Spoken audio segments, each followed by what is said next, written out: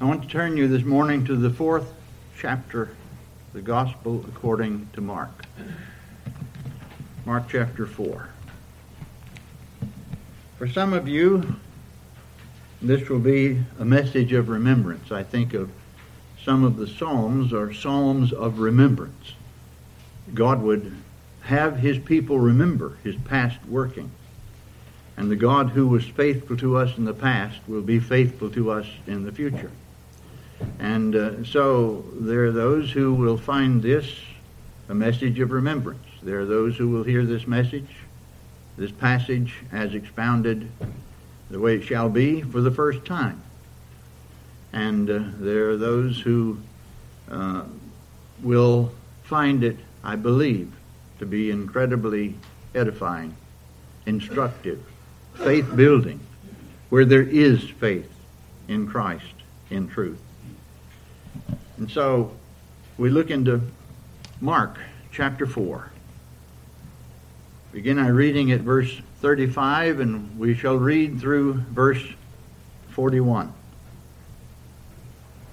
And remember, in the life of Christ at this time, that there were multitudes that followed the Lord. There were those who beheld His miracles. There were those who were convinced that He was the Messiah.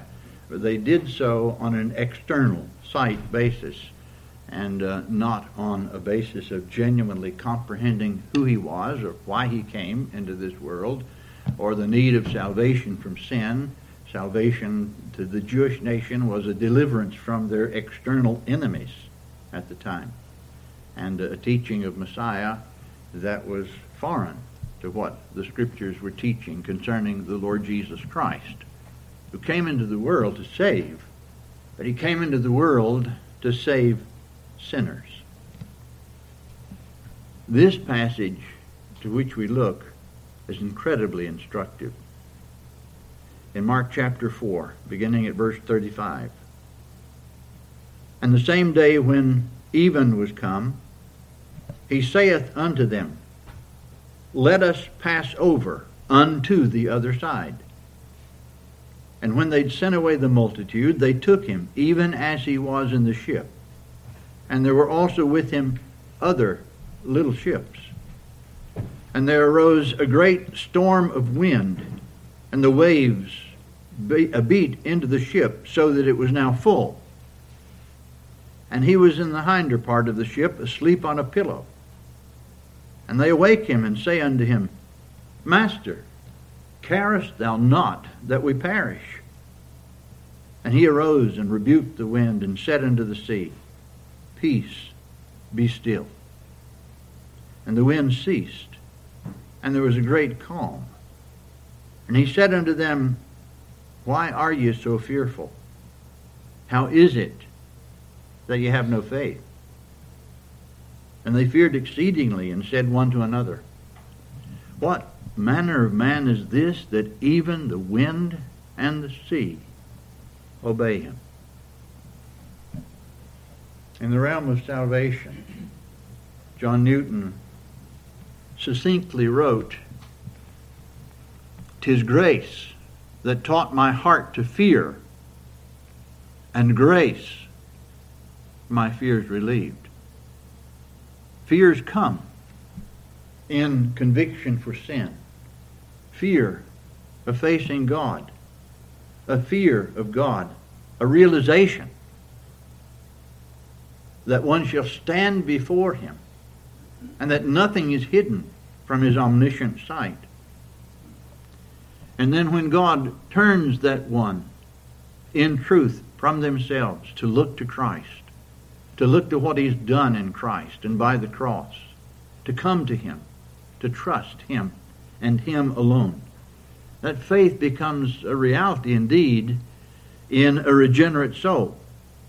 But it's not understood that at first it's much weaker than imagined.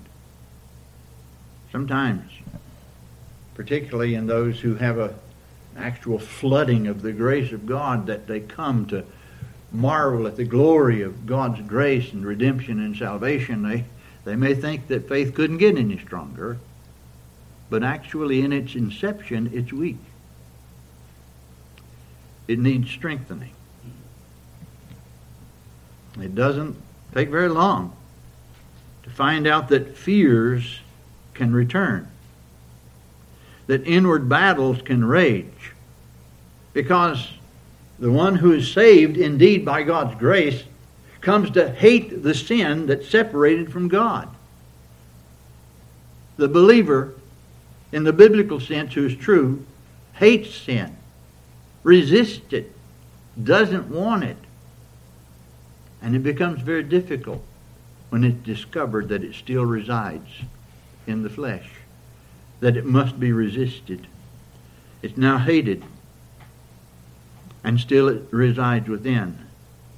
It's not that there's no sin in the flesh. It's that its power must be broken through the cross by the work of God's Holy Spirit.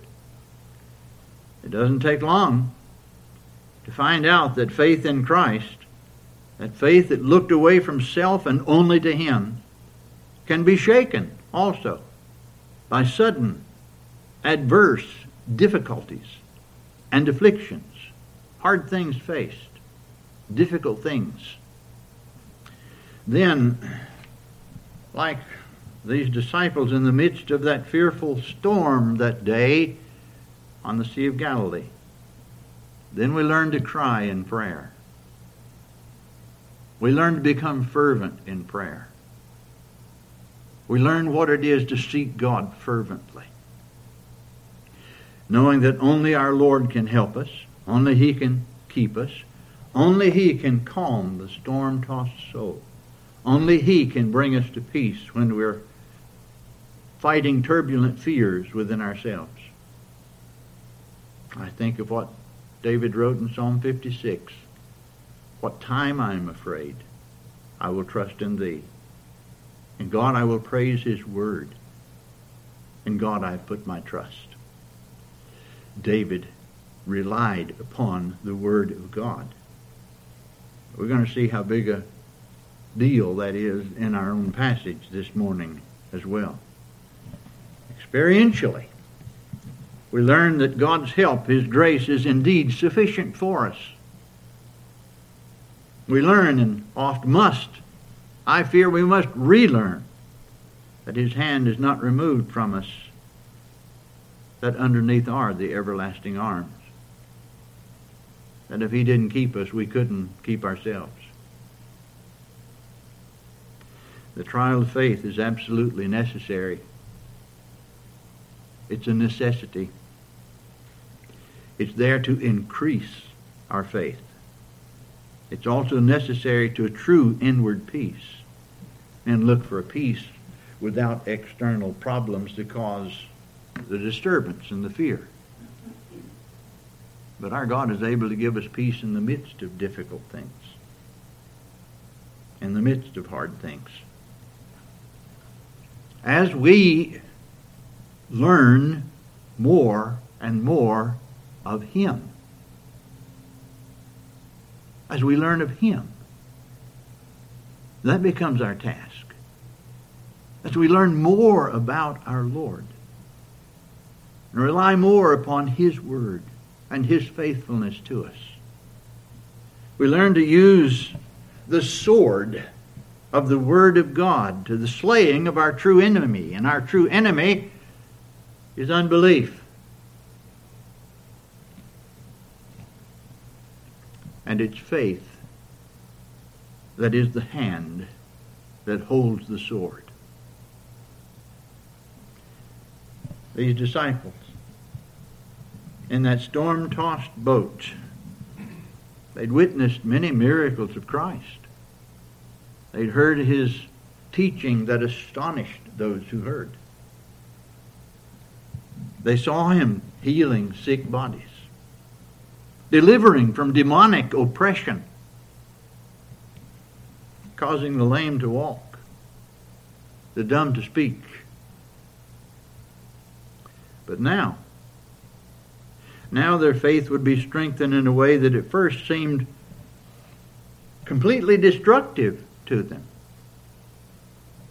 but we'd end up only destroying the fear that so strongly warred against their faith. This Jesus, whom they followed, not only had power over disease, over sick bodies, over the evil powers of darkness, he even has power over the natural creation. The winds and the waves are subject to his will. When he commands, they will become immediately calm, as if there had been no storm,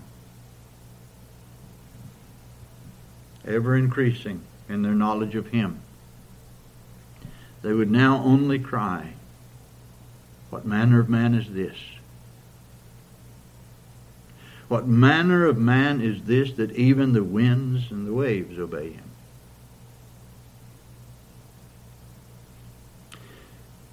With all of the mental picture that this scene that day on the storm-tossed Lake of Galilee or the Sea of Galilee may produce in our minds, I pray that God would focus our attention upon the one the storm could not disturb,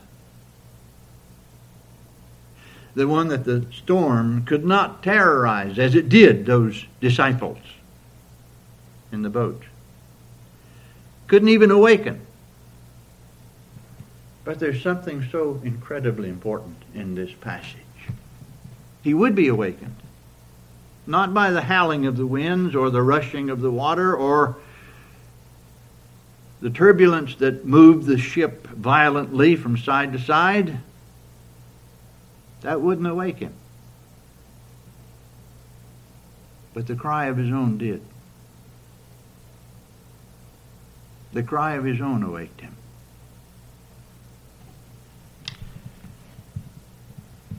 As we look at the passage, very important passage, very important event in the life of our Lord.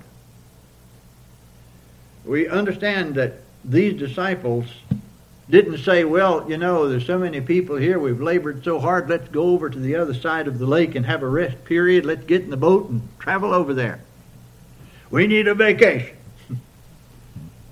No, that wasn't the case. It wasn't their will to go over to the other side, it was his. He purposed it. He purposed it. He purposed to go to the other side of the Sea of Galilee. It was his purpose. And not only did he then command them to depart to the other side of the lake, we're informed that he said, "Let us pass over unto the other side." I'm sure glad God in his word put that. Makes known to us that the Lord said, "Let us pass over unto the other side." It was the Lord's will. It was the Lord's purpose to sail to the other side. And it was a purpose that cannot fail, because he purposed it. He purposed it. And his purpose, revealed in his word, can never fail. That's a point that we must comprehend. Faith, laying hold of the word of God, that cannot fail. God who cannot lie. His call, answered by his disciples, was the whole reason they entered into that boat, that vessel. His will was behind it.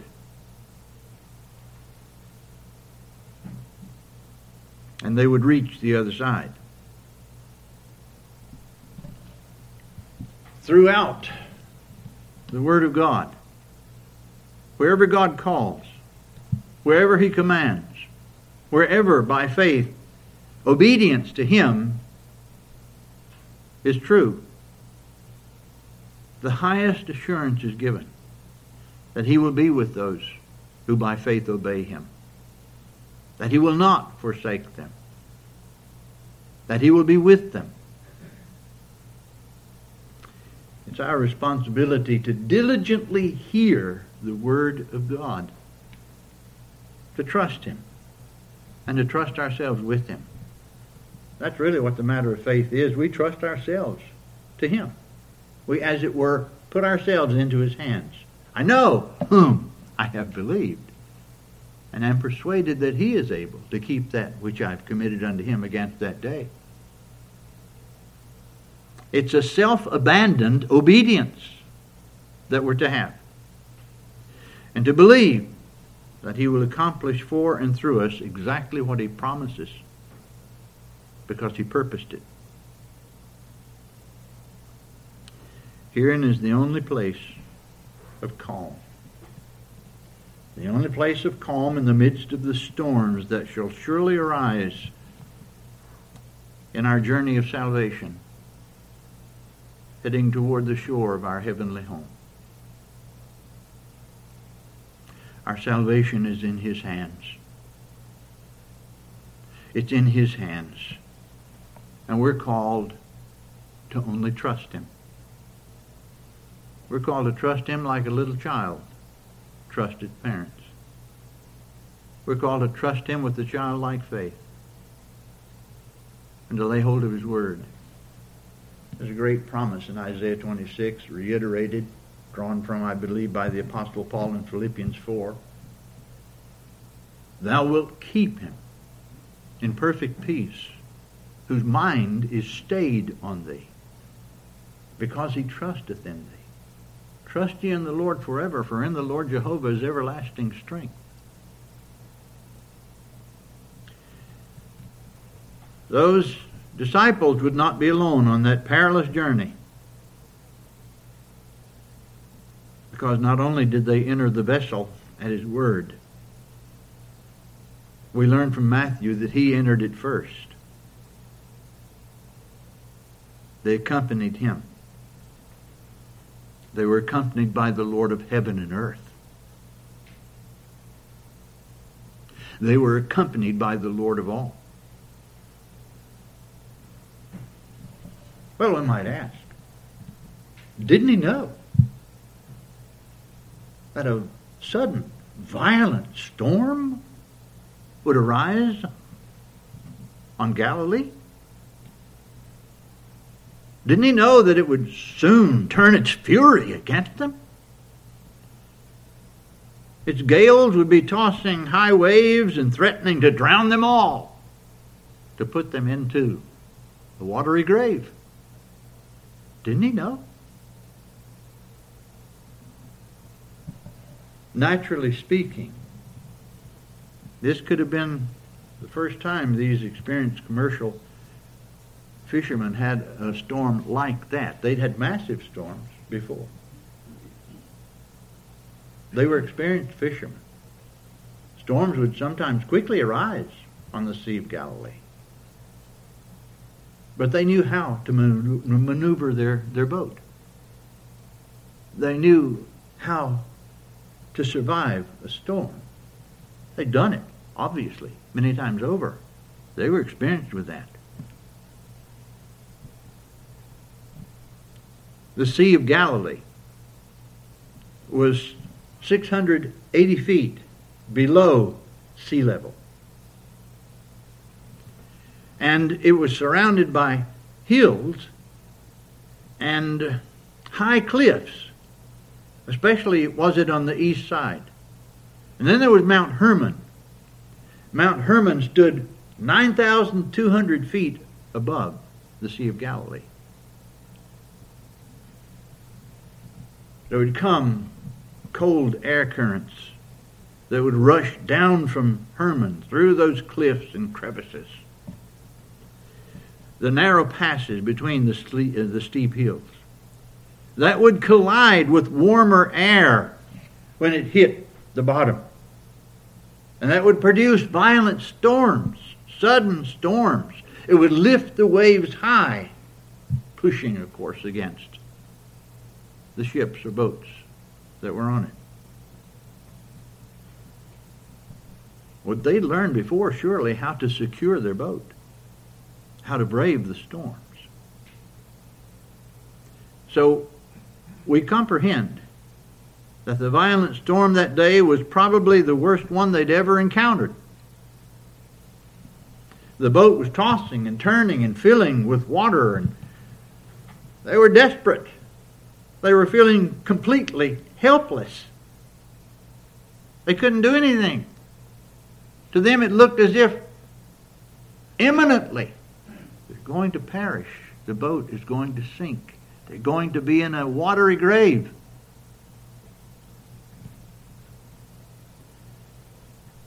They're overtaken with fear. But in the boat,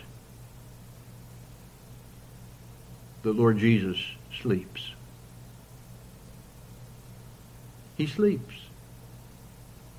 With the waves violent against the boat, with the winds incredibly strong,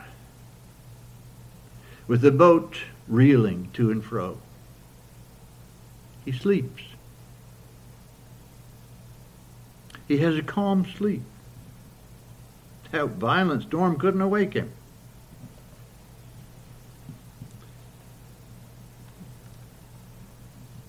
He's greatly fatigued, obviously,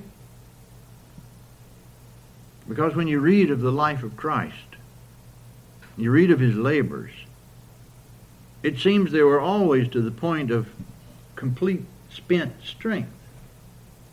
He would be often exhausted. And of course this evidenced his true manhood.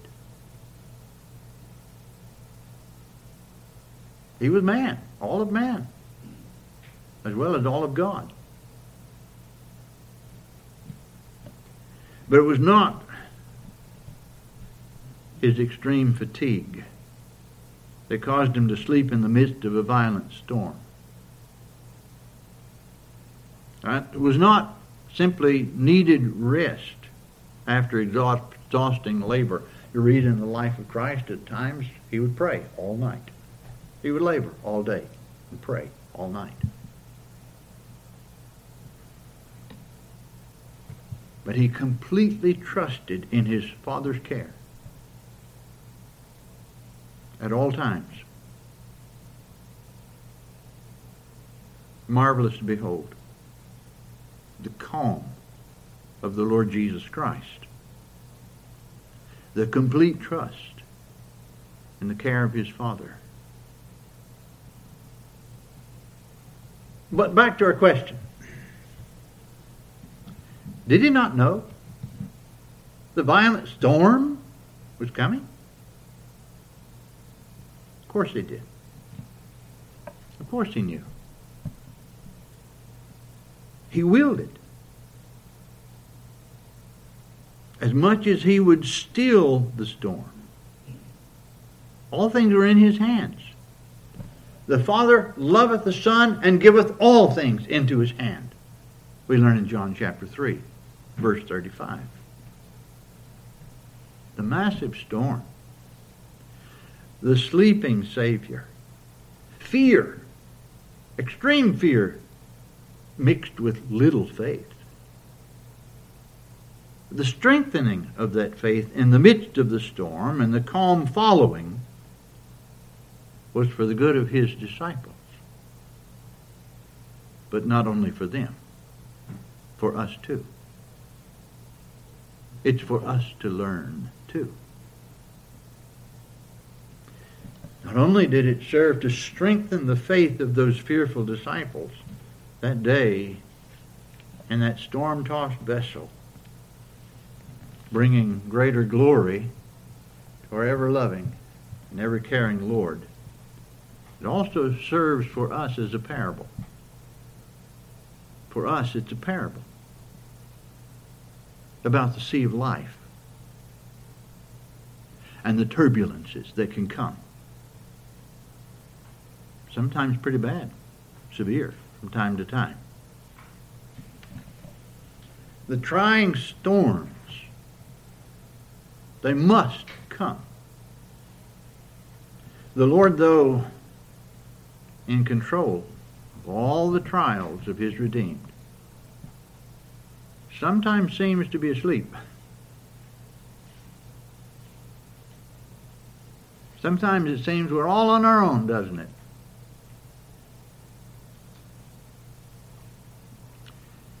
And our faith is being tried.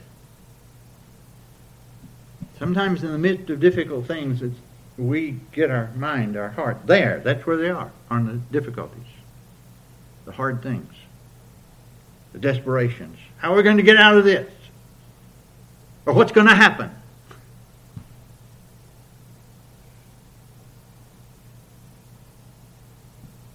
And it seems the Lord is not there to help us. Our faith is being tried. Our faith is being tried. And there's something that's taking place. Where there is genuine faith in the biblical sense of that, trust in God. That trust in God is manifested in prayer, in believing prayer. And so we have this passage to teach us something about fervent, effectual prayer. Carest thou not that we perish? Carest thou not that we perish? You know, it's wondrous that in the midst of our hard things, we can come to our Lord honestly. We can express our hearts before Him. He already knows it. He already knows everything we're thinking. Thou hast known my down sitting and mine uprising. Thou understandest my thought afar off. As the psalmist wrote. The winds are fierce. The sea is raging. The boat is violently reeling to and fro. Water is rushing into it. The despair of fear and total helplessness grips their hearts. And He, whom they have followed, and whom they follow, to whom they have committed themselves, lies sleeping as if he were sailing in perfect calm. He is in perfect calm. He is indeed in perfect calm. The violent storm doesn't awake him. It's obvious. They, in some measure, believe that he is able to save them. But he sleeps in peace while they're overcome with paralyzing fear. All they can think of is what appears to be their desperate plight. Yet knowing that their only hope is with Him and Him only. There's a small measure of faith that emerges in the midst of their fear. And the cries come in Matthew. We learn they cried, Lord, save us, we perish. In Mark, Master, carest thou not that we perish? Had they forgotten His words? Had they forgotten? Let us go over unto the other side. Let us go over unto the other side.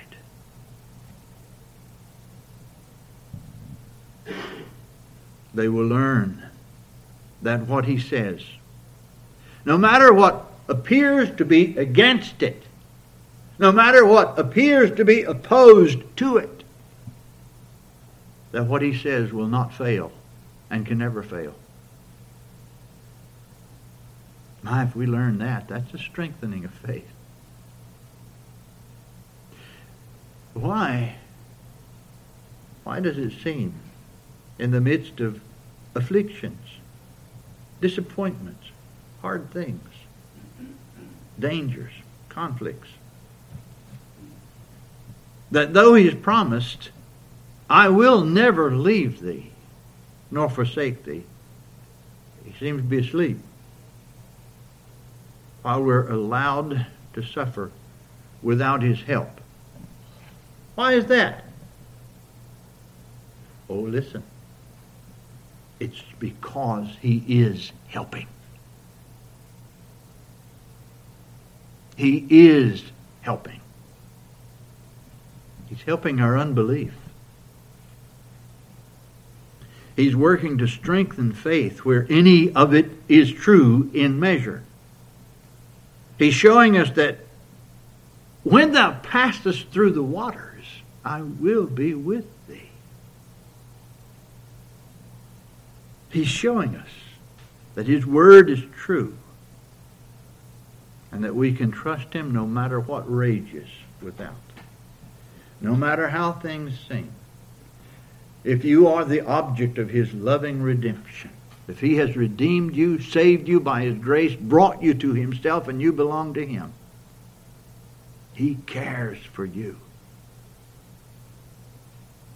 And there's no difficulty that comes unless it's necessary. If we can lay hold of that, that's a measure of progressing somewhat in our knowledge of him and in faith. Peter was on board that day.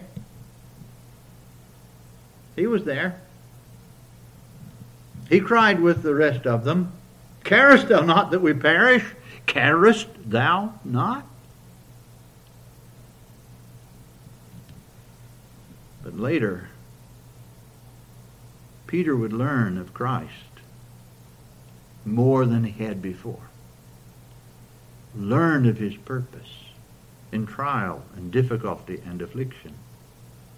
And he would write to those who were coming under severe persecution in 1 Peter 5:7, casting all your care upon him, for he careth for you.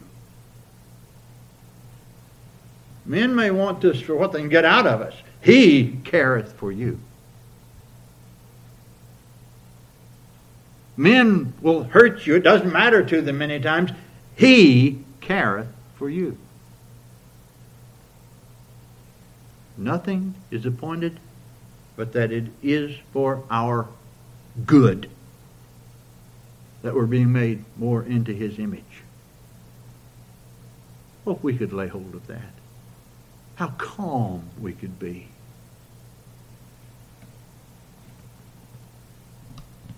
Here on the lake, dangerous waters, threatening a watery grave. There, consuming fire of persecution, literal fire in some cases. All to teach us to trust him, no matter what.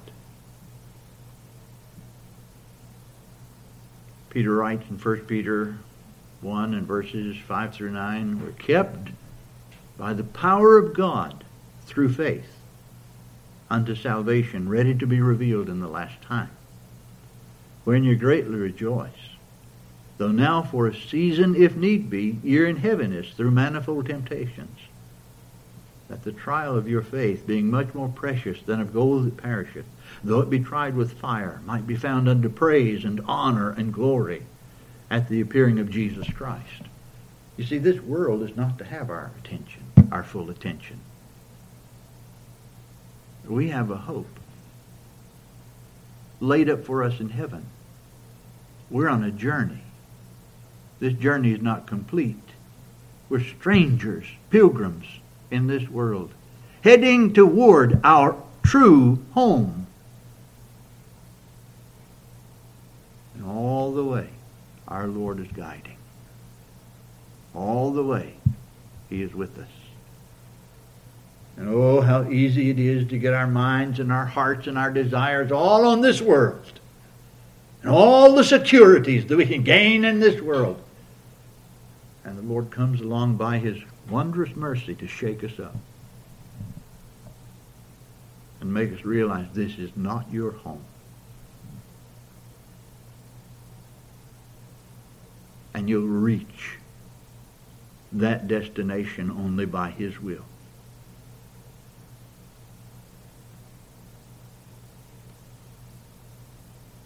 The violent weather that day, it couldn't awake him. That's amazing. We can only imagine in our mind what that incredible violent storm was like. So much so that experienced fishermen thought they were going to perish. He lies asleep in the boat. The howling winds didn't awake him. The lashing, violent waters didn't awake him. The reeling of the to and fro of the ship didn't awake him. What did? What awoke him? Lord, save us, we perish. Carest thou not that we perish?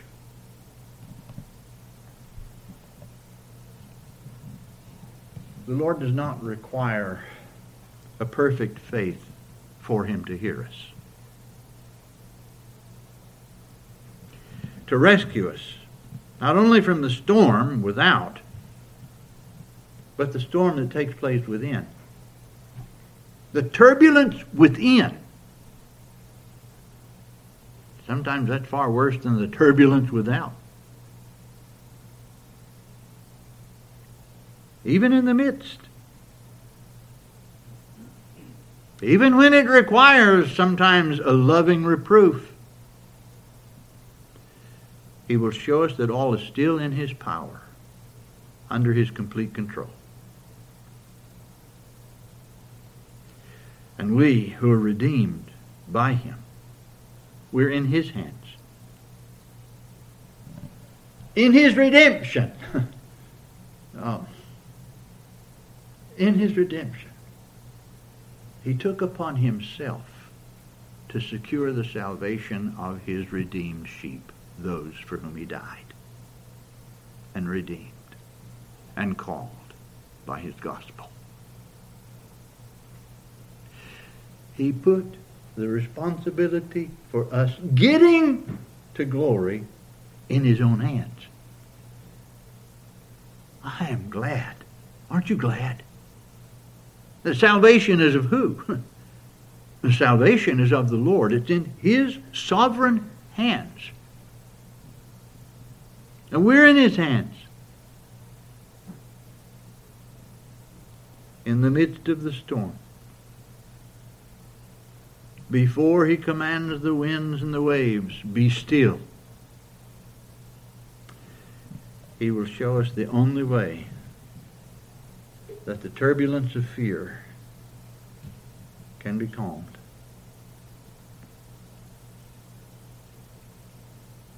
As He says here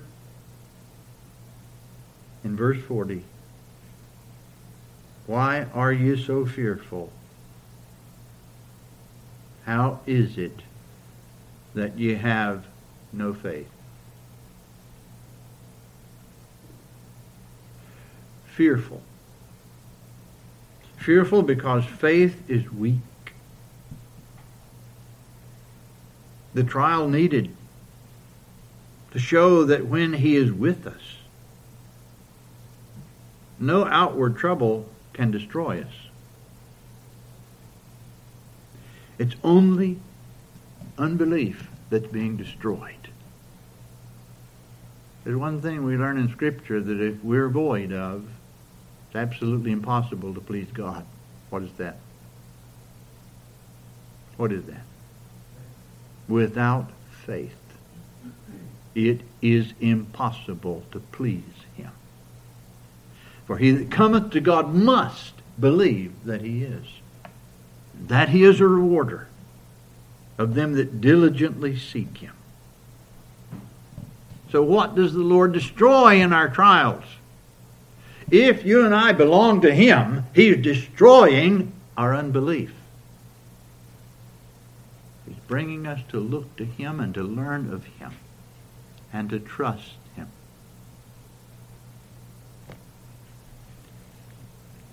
And the measure of our calm. The measure of our calm is only consistent with the measure of our trust in Him. If we trust in Him, we need not be tossed about with worry and fear. And worry and fear will diminish our faith in Him.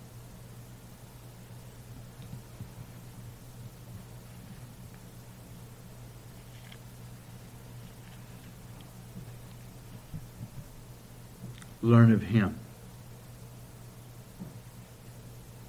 We're to learn of Him. That's what we should learn as we're brought through trial. As hard things have to be faced, getting your attention off this world and your position in it, and putting it upon your position in Him and things that matter for eternity. We're learning. That's not our efforts that can calm us. His words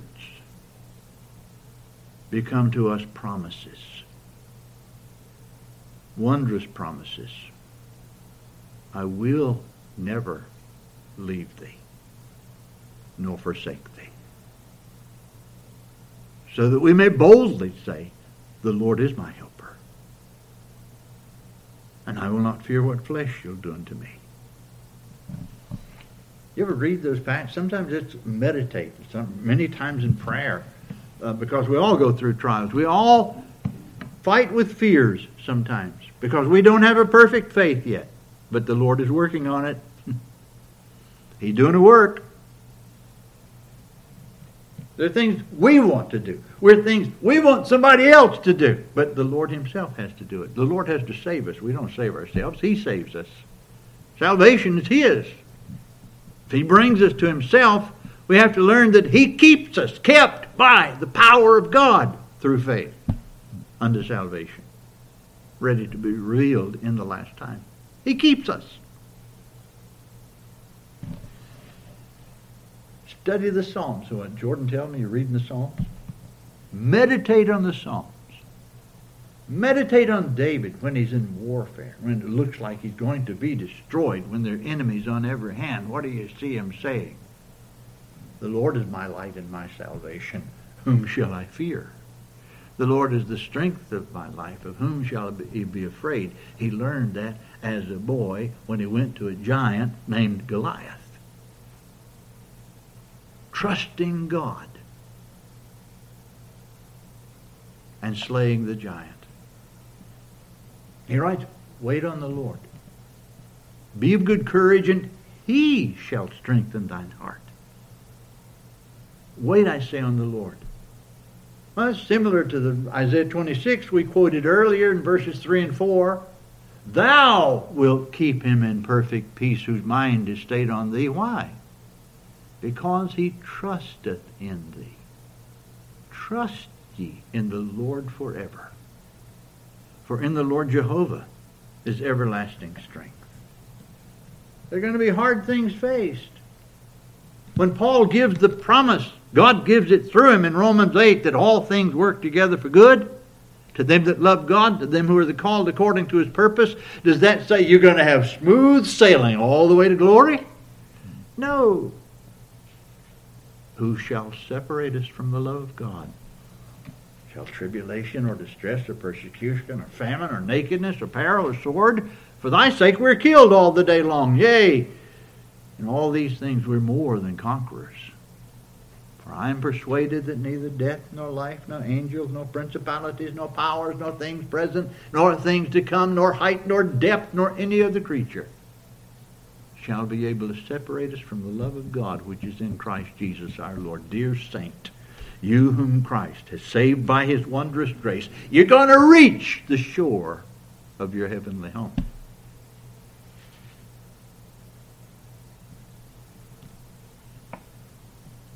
The winds and waves are his servants.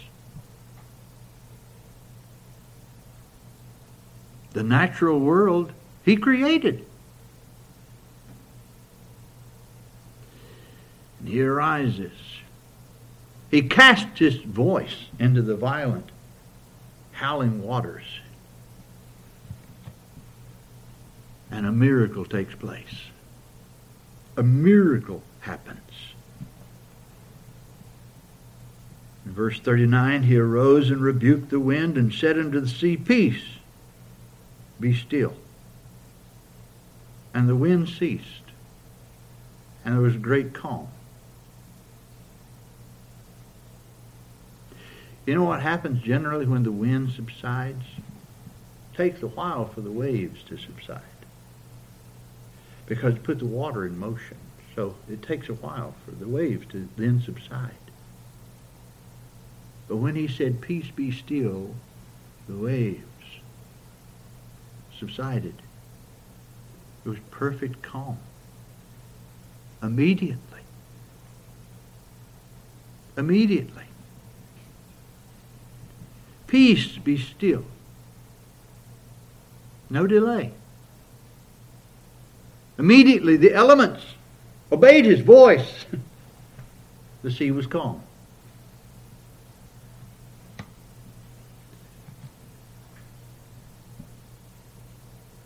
He, the incarnate Christ, who became bone of our bone and flesh of our flesh, who was shown, indeed, he needed sleep.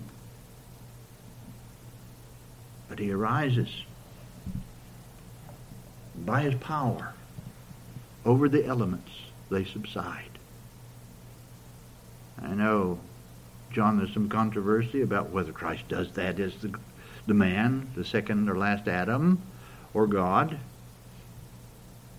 But I read things like only God can raise the dead in Scripture. I hear the Lord Jesus himself saying in John, chapter, I'm not sure exactly where it is, but I can quote it. John 5. The Father that dwelleth in me, he doeth the works. Distinct deity. He's one with the Father. That's in a passage where a man who lay 38 years lame at the pool of Bethesda, he told him to take up his bed and walk. And he did. Upset the Pharisees, not because he healed the man, because he'd done it on the Sabbath. He says, My Father worketh hitherto, and I work. That means he and the Father do the very same work. It's a deity. That's deity. He does the same work as the Father. They understood that. Because they took up stones to cast at him. Why? Then because he not only broke the Sabbath, but said that God was his Father, making himself equal with God. In John's Gospel, what do we learn? Many other signs truly did Jesus in the presence of his disciples, which are not written in this book, but these are written that you might believe that Jesus is the Christ, the Son of God. And that believing, you might have life through his name.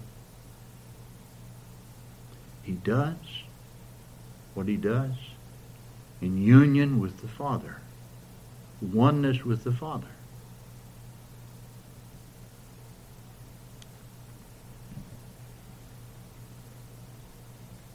Even when violent winds quickly subside,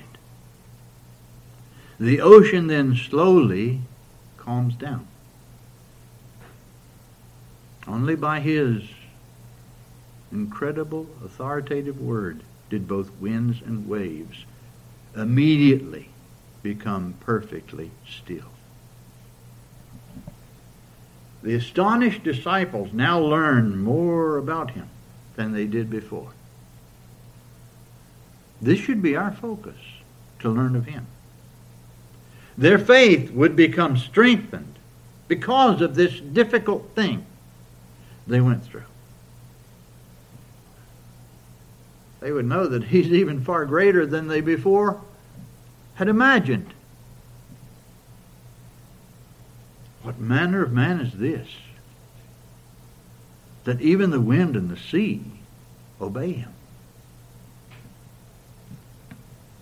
These are the men who would become His apostles, through whose word we come to know who it is that stilled the raging storm that incredible day.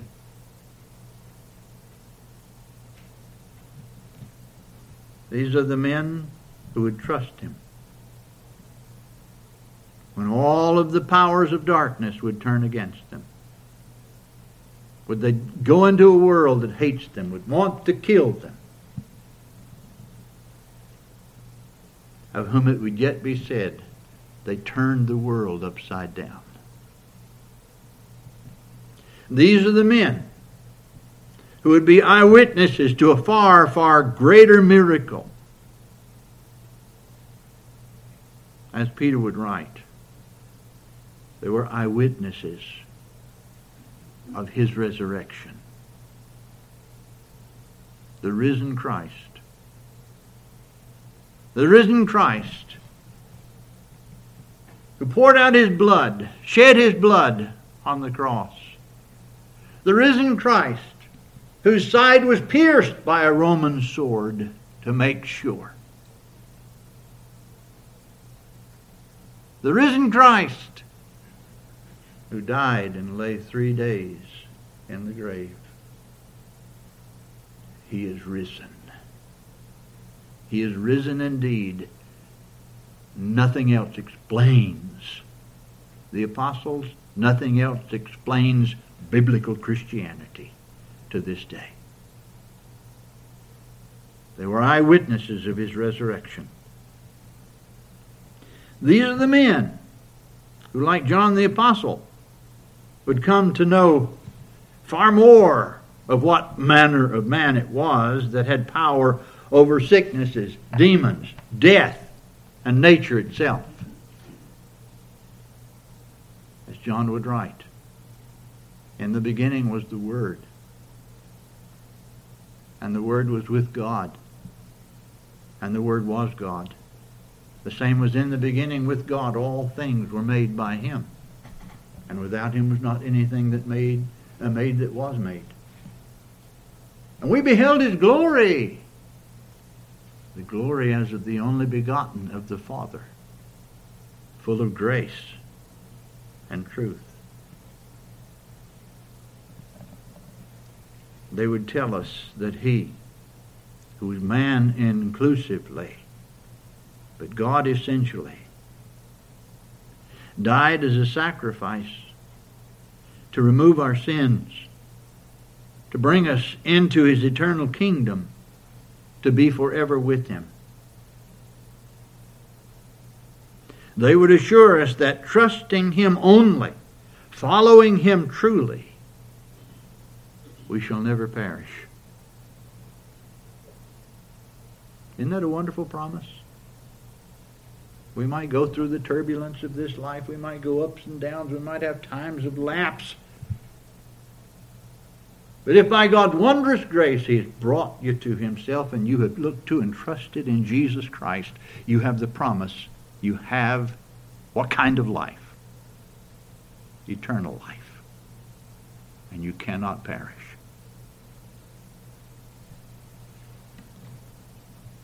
We learn we're kept not by our own power, but by, quote, the power of God unto salvation.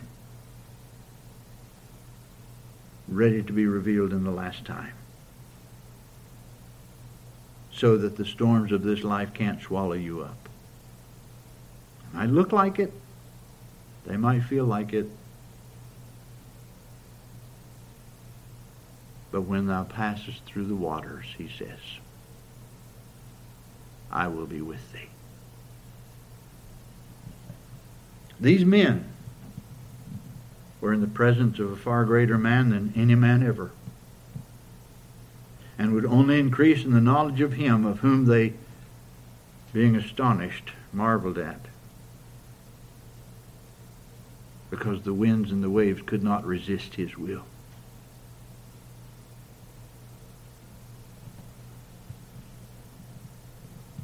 So may we learn something. May we who are in Christ, who know him, who belong to him, who by faith have committed ourselves to him, may we too learn that the winds and waves of trial cannot destroy us, only bring us to a greater knowledge of him. If it takes that to increase our knowledge in the glories and excellencies of our magnificent Lord, may they come.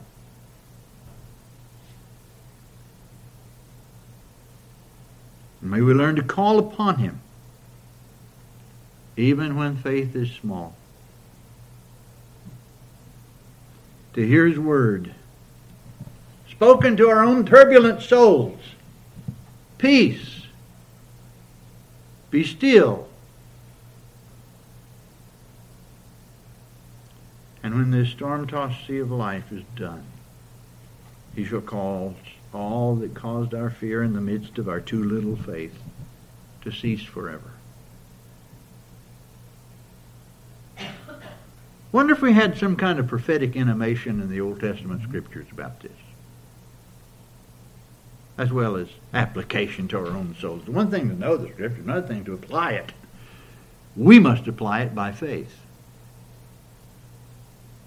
Was there something in the Old Testament that described even what happened here?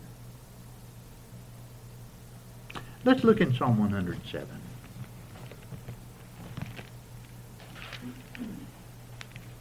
Psalm 107.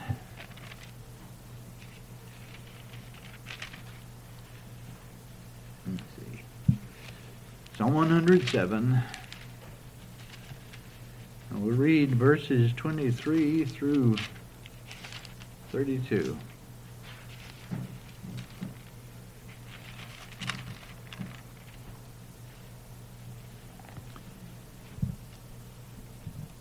They that go down to the sea in ships, that do business in great waters, these see the works of the Lord and his wonders in the deep. For he commandeth and raiseth the stormy wind, which lifteth up the waves thereof. They mount up to the heaven, they go down again to the depths. Their soul is melted because of trouble.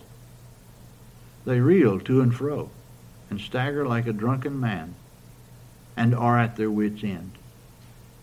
Then they cry unto the Lord in their trouble, and he bringeth them out of their distresses. He maketh a storm a calm, so that the waves thereof are still. Then are they glad because they be quiet, and he bringeth them unto their desired haven. Oh, that men would praise the Lord for his goodness and for his wonderful works to the children of men. Let them exalt him also in the congregation of the people, and praise him in the assembly of the elders. If you've never heard his word, if you're lost in sin, you're going to have trouble in this world. It's unavoidable. Sometimes pretty difficult trouble.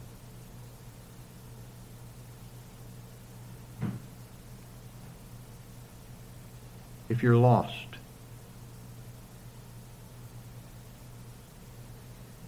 and admit it, that you're a sinner, your greatest need is of a Savior. He alone saves. Believe. Believe on Him. Trust Him with your very self. You'll find out the day after you come to truly trust Jesus Christ with your very soul that all has changed. Trust Him. He's able to give you the gifts of repentance from sin and faith in Himself. And may God grant you and me who know Him to increase in the knowledge of our Lord, to increase in the knowledge of Him, to learn of Him. In learning of Him, we learn to trust Him. Where's that hymn? Only trust Him.